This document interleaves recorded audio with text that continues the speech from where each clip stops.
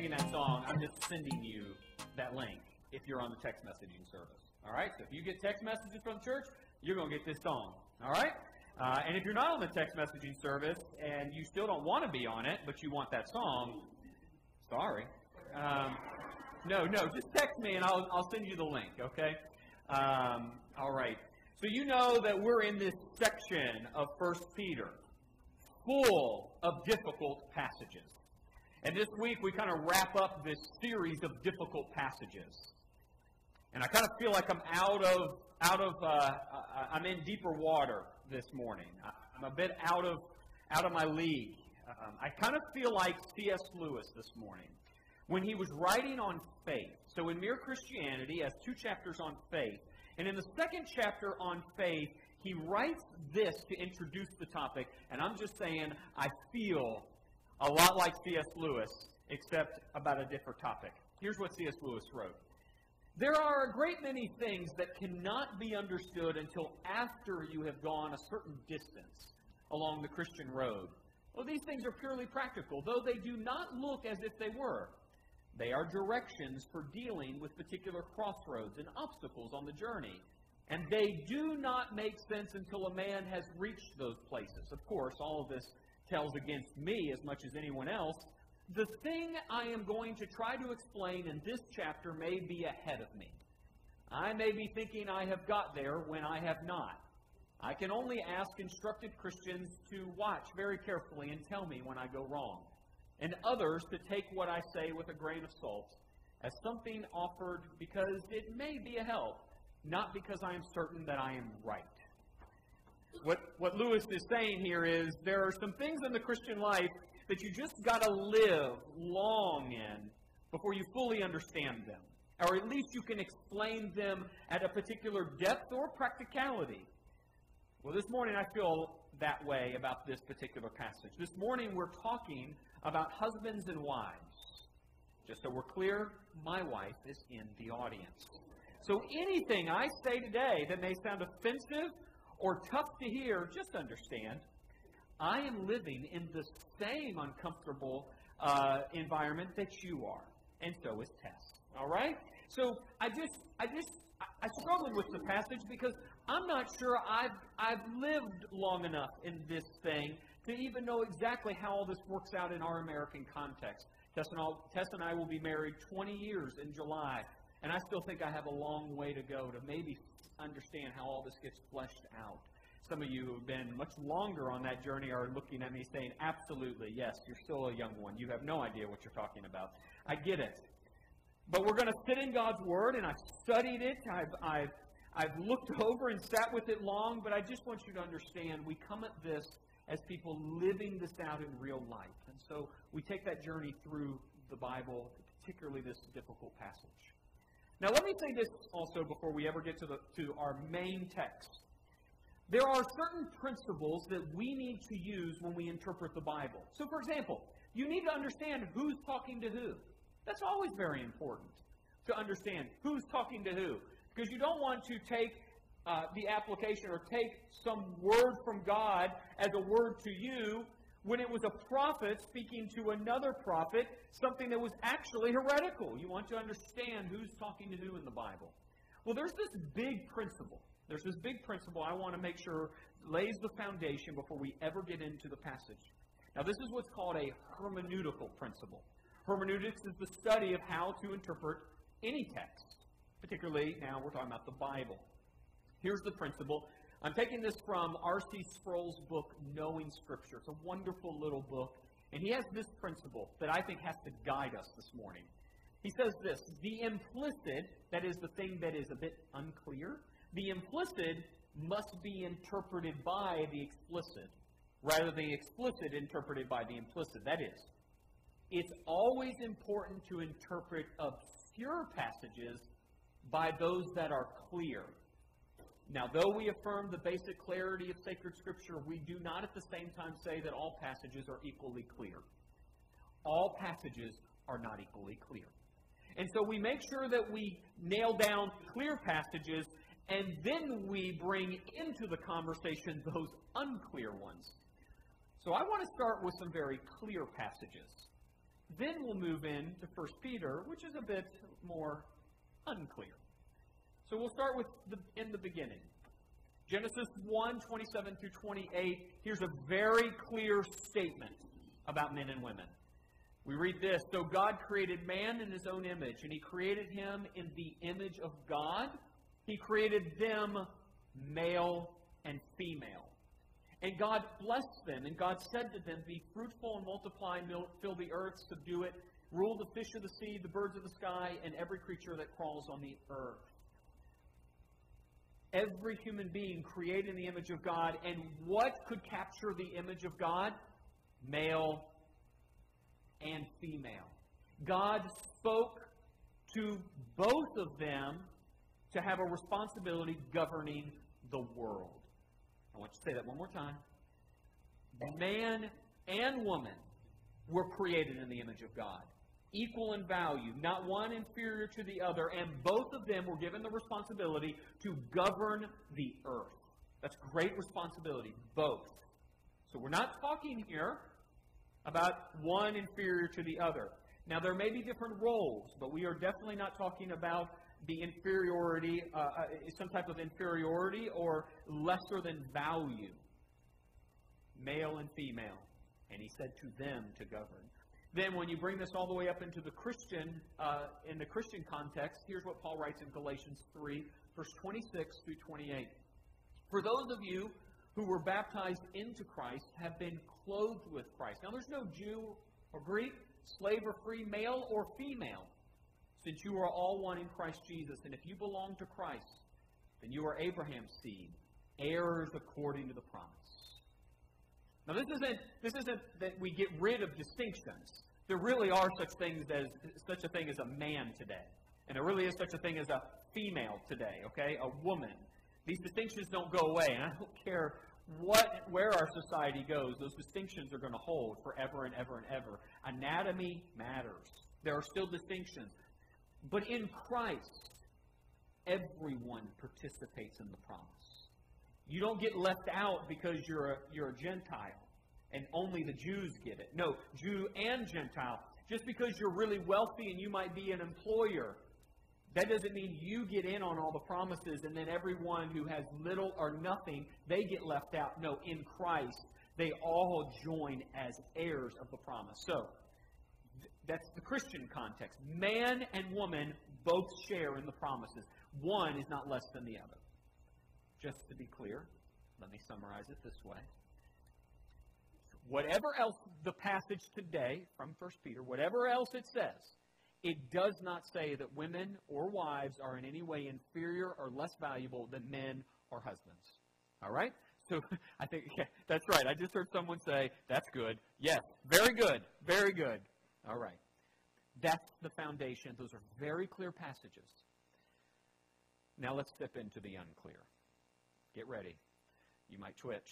Our modern ears. This is hard for our modern ears.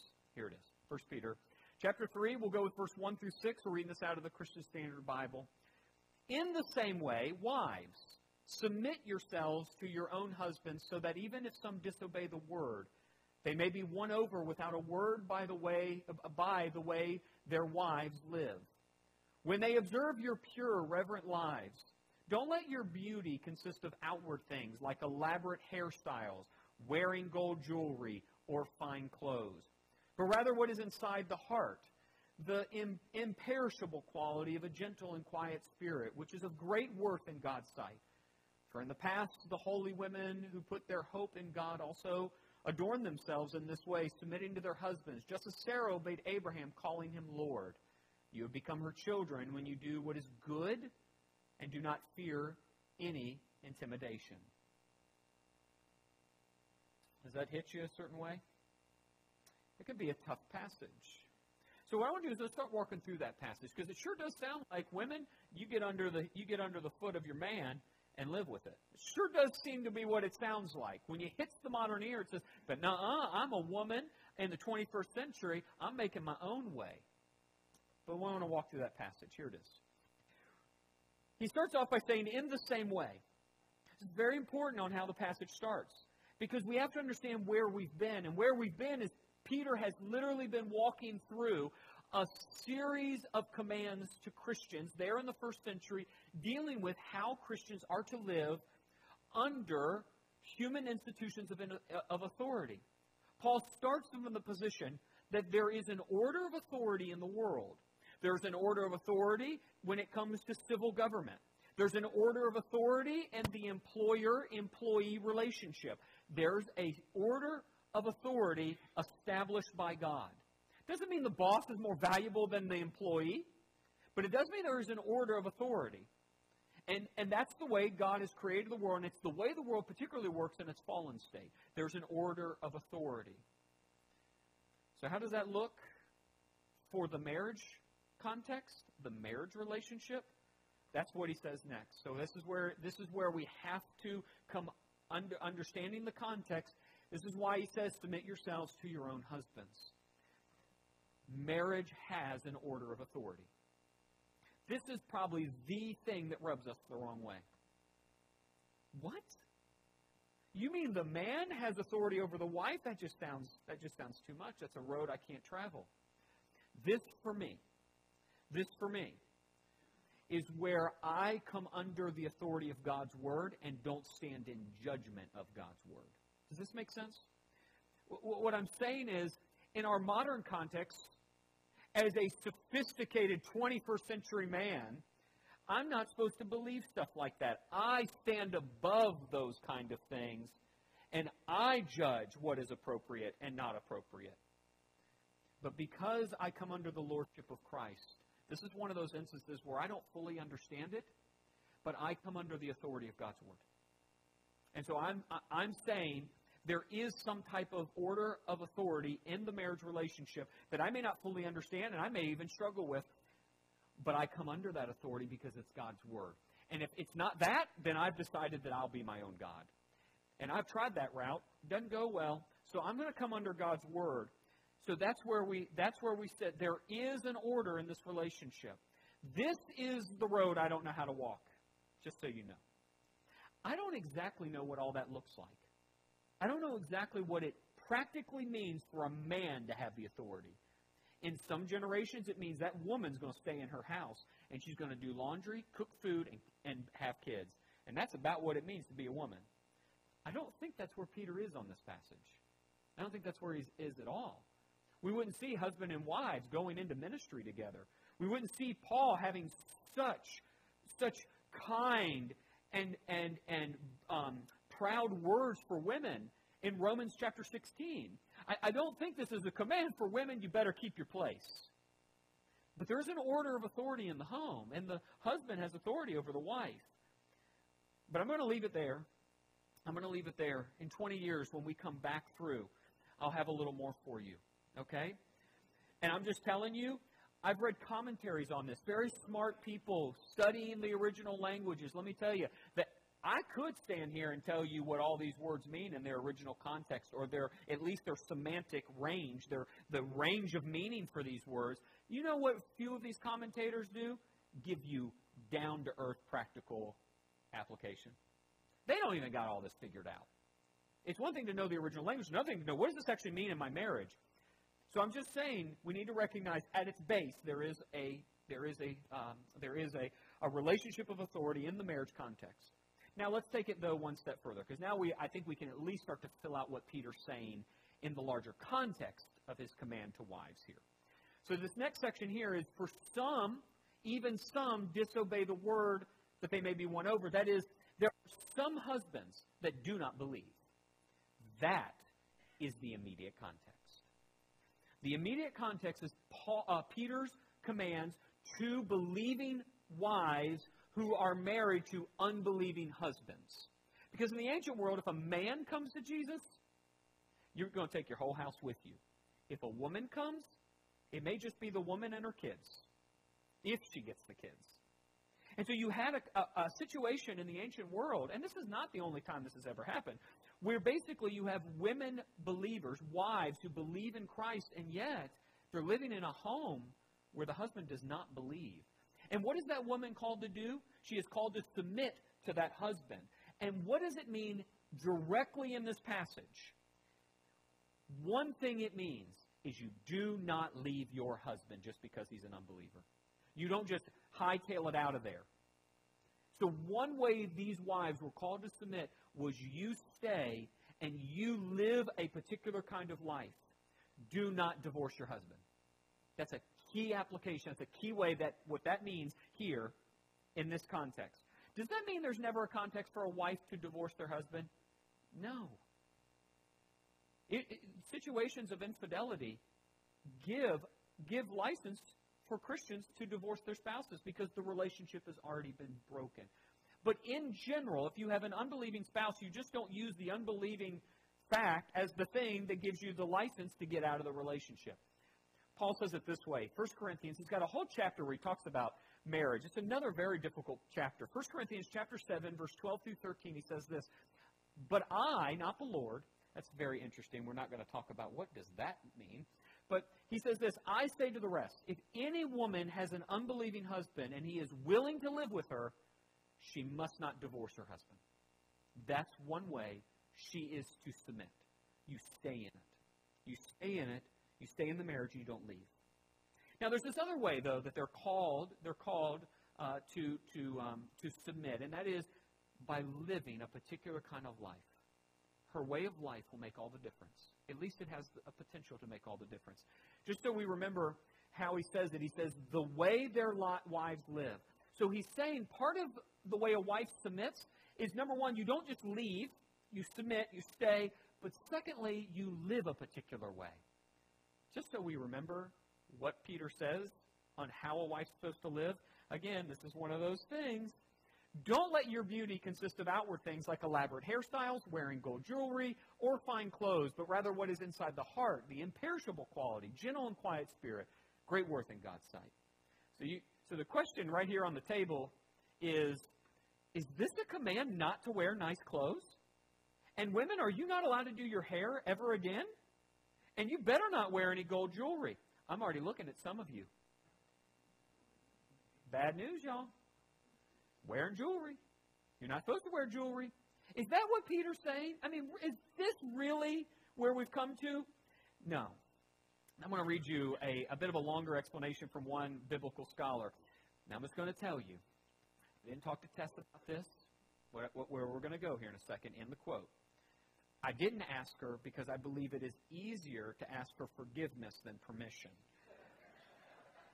I want you to understand that where I will place a little comic humor, it was the commentator who gave me the opportunity. I didn't create the quote. And I don't know that this commentator knew how funny what he was saying really was. You'll know where it is when we get to it. Here we go. Here's what he says this passage means. Oh, man, I forgot that passage. We'll come back to it, Carol. Let's read this. I'll read this next one, and we'll come back to Song of Solomon. The text literally says, so this is, if you just go word for word, here's what the text says. Let not your adorning be the outward adorning of braiding of hair and wearing of gold or putting on of clothing. It is incorrect, therefore, to use this text to prohibit women from braiding their hair or wearing gold jewelry. For by the same reasoning, one would have to prohibit putting on of clothes. And I'm not sure I'd be opposed to that. Maybe that's what the prohibition is. You're not allowed to wear anything. You saw it, didn't you? Okay. I'm so sorry, honey. It just was there. Okay. Because when I read that, I was like, yes, that's actually what it means. Tess, we have to have a conversation. Okay.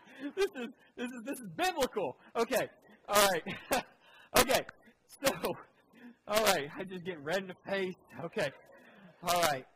Peter's point is not that any of these are forbidden, but that they should be, that they should not be a woman's adorning. That is her source of beauty.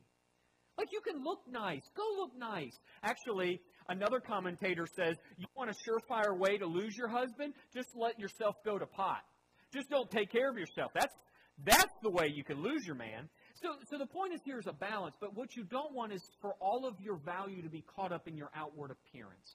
Here's how another scholar says it very concisely. He says this, Christian wives should be devoted not to temporal beauty, but the lovely adornments of godliness. That's the key. Now, I want to go back to that Song of Solomon passage. This is a book of, I'm just going to say it because it's reality, it's erotic poetry. And it's in the context of a godly relationship, how a husband wants his wife and how the wife wants her husband. Now, there's a lot of other ways to interpret that book, but the Song of Solomon is a rich book of poetry. In the start of the book, look at what the husband's praising his wife for. How lovely are your cheeks, how your earrings set them afire, how lovely is your neck enhanced by a string of jewels. He's praising his wife for how good she looks because of her adornments, her jewelry. Jewelry is okay. But if your life is sucked up in your jewelry or your hair or what you wear, there's the problem. Because if you look great on the outside, but you're rotting on the inside, you miss the point. That's what Peter's calling these women to, is something on the inside. Okay. Now that's really key in all this. Because if you remember where Peter's been going in this whole section, Christians, how you live in pagan society. You know what Christians, you Christians, all of you, you know how you're supposed to live in a pagan society? Do good. Do good. It's who you are. It's the sanctification happening on the inside. You do good. To civil governments, you submit to civil governments. You do good. To you employees, you do good even if it's a bad boss. I want you to see that theme running through. Check this out. Let's go to this first one. Conduct yourselves, 1 Peter 2:12, conduct yourselves honorably among the Gentiles so that when they slander you as evildoers, they observe what? Your good works. Go to this next one. Here it is. Christians submitting to civil governments. 1 Peter 2:15, for it is God's will that you silence the ignorance of foolish people by doing good. And then, when it comes to Christian employees submitting to employers, remember that's how we talked about the slave-master relationship. We won't go back and go over that ground again. But employers and employees and employers. But when you do what is good and suffer, if you endure it, this brings favor to God. If you do what? If you do good.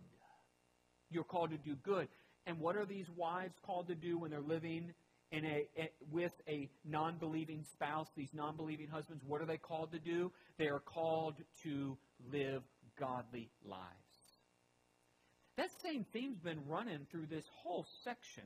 So honestly, this isn't some crazy passage out of nowhere for Peter. He sees all of these relationships of authority, and he says, if you're a Christian, you stay in that relationship, you submit as much as you can, and you do good because that's where God has you. You do good. You can't fix everything at the top, but you can do good where you are. And by the way, just so we're clear, who else submitted even to injustice? Jesus. So you might go, well, I can't believe Peter would be asking wives to do this. Well, he's asking employees to do this. He's asking everyone to do this related to civil government, that is, every Christian. This actually falls right in line with the wider context of the passage. So wives, Christian wives, as much as you're able, and I'm saying outside of an abusive relationship, or a relationship that is riddled with adultery and infidelity, as much as it is possible, you Christian wives, respect your husbands. Treat them kindly. And may you do good in your home. That's a strong call. It doesn't make you inferior. It doesn't make you less valuable. But that's where God has you. And you honor your husbands in that way. Now, husbands. I actually think there's even a more difficult part for the husbands. Let's read it. We're going to read it out of the New Living Translation. Here it is, verse 7. In the same way. So that means you husbands aren't off the hook. You also are in this relationship of authority, and as one holding authority, guess what? You'll be held to a higher standard. So if you think you're off the hook, and this is just really easy, no, you actually have a lot on your shoulders on this one. Here it is. In the same way, you husbands must give honor to your wives. Treat your wife with understanding as you live together. She may be weaker than you are, but she is your equal partner in God's gift of new life. Treat her as you should, so your prayers will not be hindered. Let's walk through it. We're going to do just rapid fire here. Problem. Let's all take a problem in the passage. Different translations say it even more boldly. You women are weak. You're weaker than us men. What does that mean? Here's the way one commentator says it. The reason I'm quoting this commentator is because I think he nailed it. And there's no reason for me to do a double pass. Here's what he says. Just as submission does not imply inherent inferiority for the ones who submit, so the word weaker does not mean the wife is intrinsically weaker in character or intellect than her husband. The word also, that is the word weak, also does not mean that women are spiritually inferior to men. It just means that women generally possess less physical strength than men. And I'm just can we acknowledge that in general, men, the way men are built, is stronger than women. Now, I'm not saying you're going to not see some really strong women in these Olympics that we're watching right now. There's some women in those Olympics that could whoop me good. They're just real strong. But in general, men are built stronger than women physically. And that's what this commentator and many others have believed what Peter is saying here. So let's just be clear. This isn't Peter saying, you're just weak, get under my foot. That's not what's going on here. Let's do this now. Rapid fire. We're going to highlight some things in the passage and have a strong word, I think, for us men. Let's go to this next slide. Give honor to your wives. Let's just say it this clearly. Do not talk down to your wives. Don't talk down to them. Don't be condescending. Don't leverage your passive-aggressive. And don't use your sarcasm to hurt them. Treat them with honor. Treat them with honor. You know what that means. I'm not going to give you a million examples, but you know when you're being condescending. And if you have a good wife, you'll know, but she's going to let you know. All right? All right. Pat, don't let them get away with it. Don't let it happen. All right. Here it is. Let's go to this next one. Here's another tough one. Treat your wife with understanding as you live together. Okay, so there's a couple things going on here. You actually have to get to know your wife. Do you know how you get to know things? You spend time with them. So you husbands actually have to spend time with your wives. You just don't know all the details of the NFL by just randomly watching 10 minutes a week. I tell you that you can't do it. I can't do it. That's what I try to do. I can't do it. I don't know what any of you talk about the NFL. It's just in the last 2 weeks I've been watching games. Now I feel like I know something because I'm putting a lot of time in. You have to spend time with your spouse. Now here's the other thing. You have to live with her. Okay, now you probably like, what do you mean live with her? I live with her. I sleep right next to her. Yeah, I get all that. You're not living with anyone else. You're not living with a woman on a computer screen or on your phone screen. You're not texting with other women inappropriately. I'm not saying you can't text the opposite sex. You get the point. You know when it crosses a line. You can't live with someone else. You live with your wife. She's your wife. If you didn't want a wife, you shouldn't have got a wife. But you have a wife, so she's your wife. No other woman's your wife. So you treat her with understanding. You get to know her. What is she like? What makes her happy? You treat her with honor, and you do things because you know who she is. That's an important call for you, Christian husbands. The next one. Here's the next thing. He says, equal partner. This is just another clear, just so we're all understanding, you're equal. Doesn't mean you have the same role. But you are equal in this thing with God and eternal life. Last one is this. If you don't figure out those other three things, your prayers will be hindered. Here's the most scary piece of the passage. He didn't say this to wives, he says to husbands. Sometimes, you think, oh, my prayers aren't going through. Well, if you're on your screen all the time looking at other women, your prayers aren't being heard probably. How we treat our wives actually affects the effectiveness of our prayers. Now, that is a scary thought.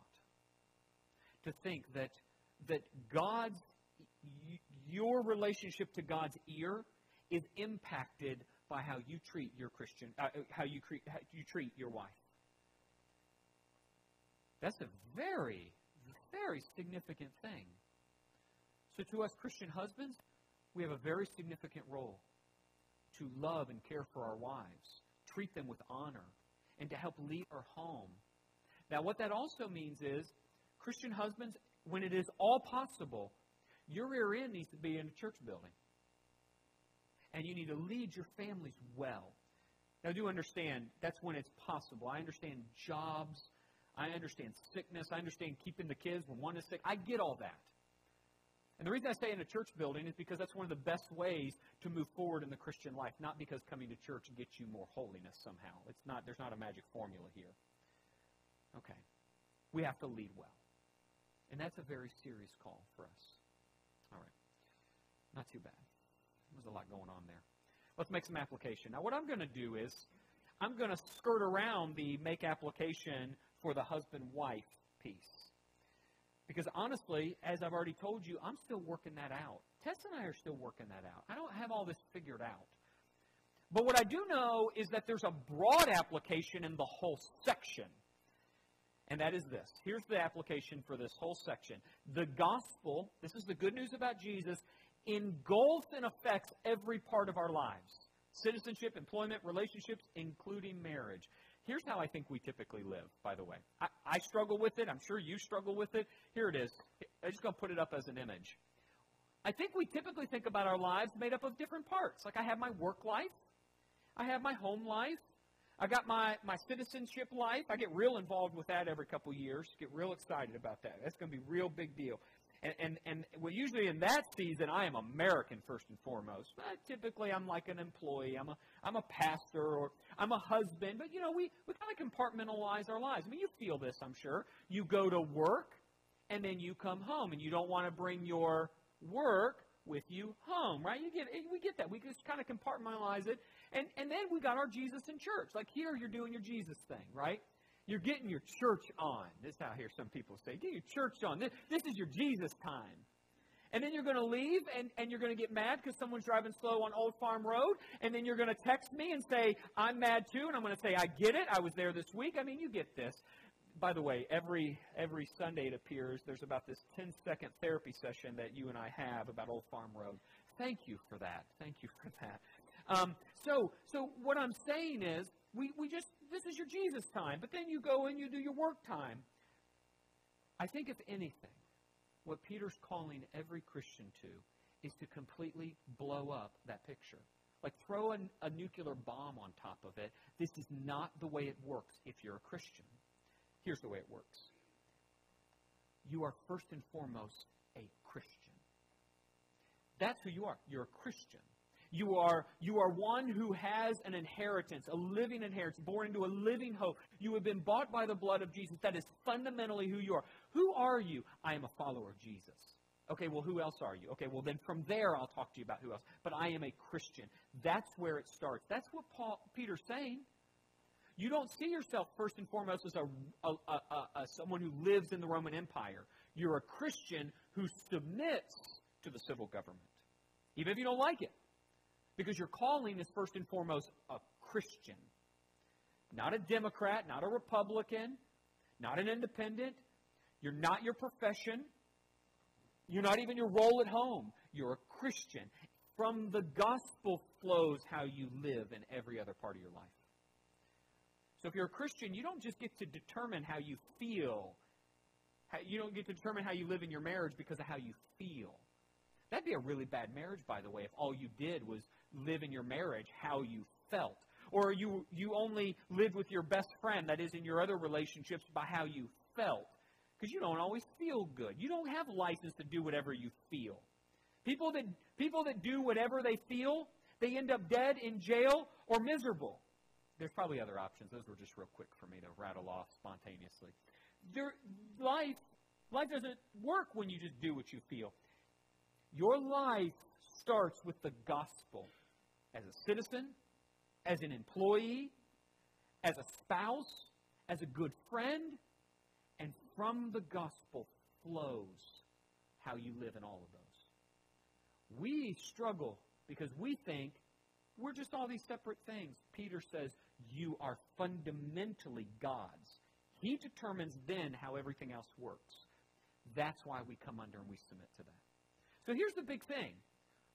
We go about our life understanding, I'm not in charge of everything. How would God have me living here? Because I'm under someone else's authority. That's the key to the whole section.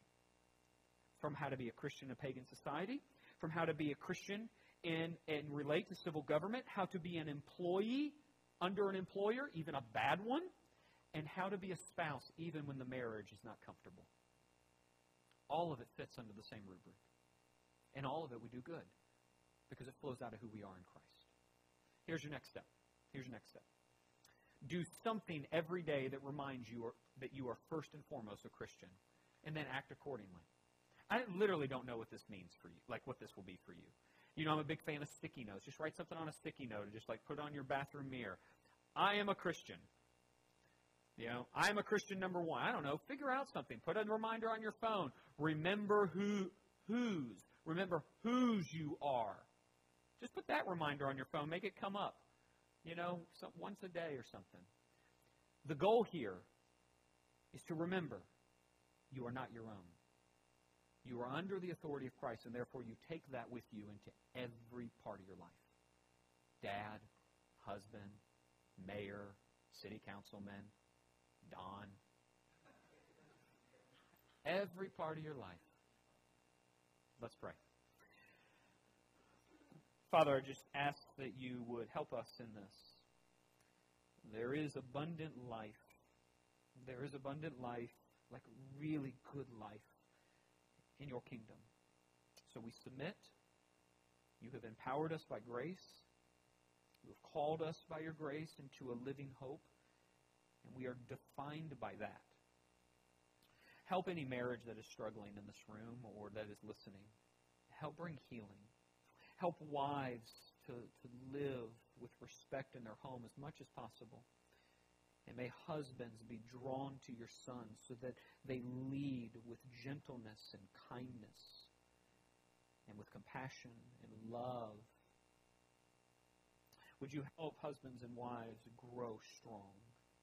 For those marriages that have dissolved because of infidelity or unfaithfulness, or because of such a bad situation there had to be a separating, would you heal those?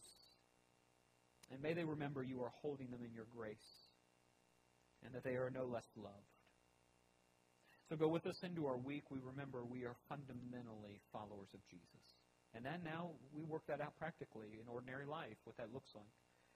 And we submit to your authority. We pray that under the name of Christ, and together we say, amen.